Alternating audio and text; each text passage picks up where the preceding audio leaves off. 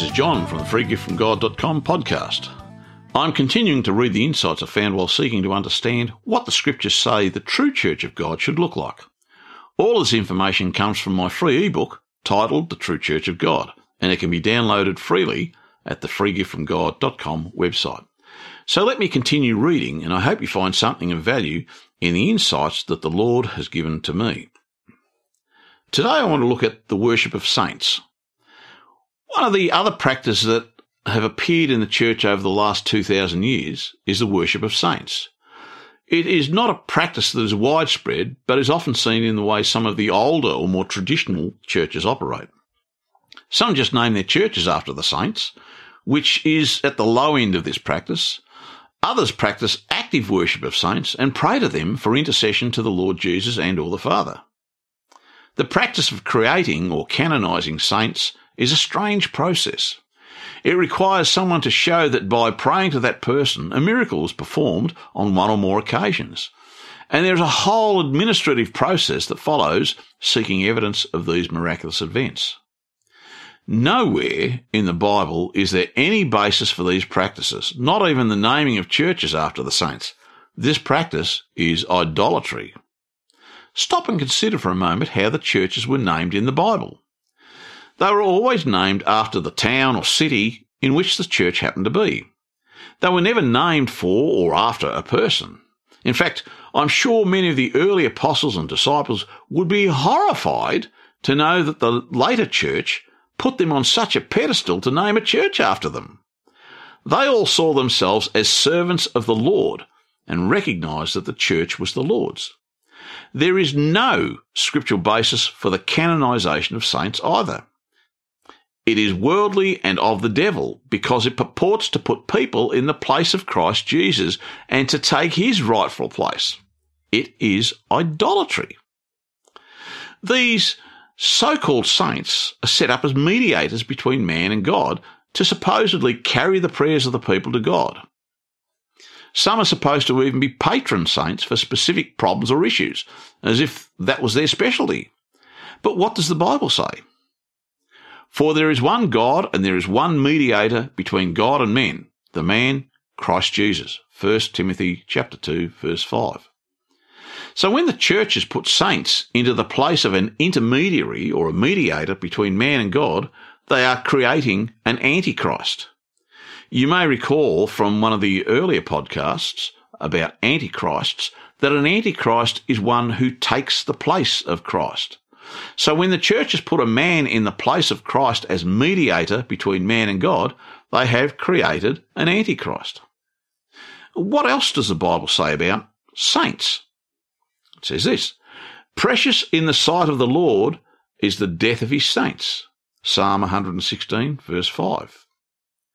One of the first things we see where there is a point of difference between what man does and what God says in the Bible is that man does not canonise a person as a saint until they have died. But in this verse, we see that God recognises people as saints while they are still alive. Another scripture says, as for the saints in the land, they are the noble in whom is all my delight. Psalm 16, verse 3. Again, we see that the saints are living and they are noble in the sight of the Lord. How are they noble?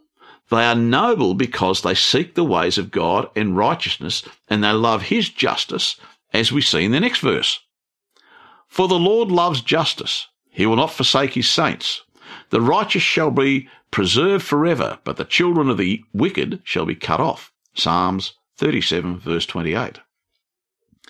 And in this next verse, we see that a saint is anyone who will turn their heart to the Lord. Those who seek the Lord and want to follow his ways are the saints. Let me hear what God the Lord will speak, for he will speak peace to his people, to his saints, to those who turn to him in their hearts. Psalm 85, verse 8. In the New Testament, we see these words describing the events when Peter went down to Joppa and raised Tabitha from the dead. What is interesting is that after she was raised, he called in the widows and all the rest of the people who referred to as the saints. Who were the saints? Those who followed the Lord Jesus. Scripture says this: But Peter put them all outside and knelt down and prayed. Then turning to the body, he said, "Tabitha, rise." And she opened her eyes, and when she saw Peter, she sat up. And he gave her his hand and lifted her up. Then calling the saints and widows, he presented her alive. Acts chapter 9, verses 40 and 41. In the following scripture, we see again that it is those that follow Christ who are called saints. They are not canonised, but are saints because they believe. It says, "To all God's beloved in Rome, who are called to be saints, grace to you and peace from God our Father and the Lord Jesus Christ." Romans chapter 1, verse 7. Who are those who are beloved by God and thus called saints? All those who follow Christ Jesus and seek the will of God.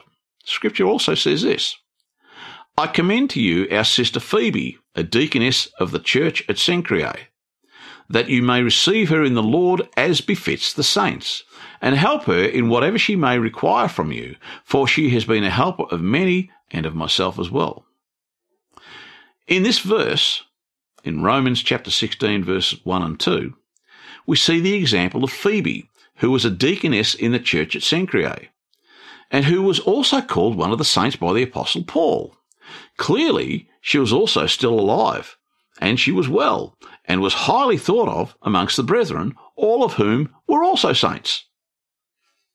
We see these words, "To the church of God which is at Corinth, to those sanctified in Christ Jesus, called to be saints, together with all those who in every place call on the name of our Lord Jesus Christ, both their Lord and ours." 1 Corinthians chapter 1, verse 2. In this verse, we can clearly identify that it is those who are called and sanctified, or made holy, by the Lord who are called saints.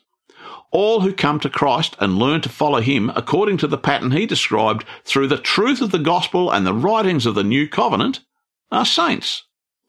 There are many other references to saints in the Bible, but these should suffice to show that a saint is not some dead person canonised by the church to become a saint. Instead, a saint is someone who seeks out and follows the ways of the Lord. So as for the worship of saints and the whole process that goes with it, this is devilish and designed to take Christians away from the truth. The canonisation of saints and all of the practices of worship of saints today is nothing more than idolatry, and God hates idolatry. Take no part in these ways and seek instead to find and know the truth of the Lord Jesus Christ that leads to salvation. So that's all I have for this week. I hope you found it interesting, and I hope you'll join me again next week as I continue looking at these aspects of the true Church of God. All of the information I'm covering here is contained in a free ebook titled The True Church of God that can be downloaded from the freegiftfromgod.com website. So until next week, this is John from the freegiftfromgod.com podcast signing off and hoping you have a blessed week ahead. God bless.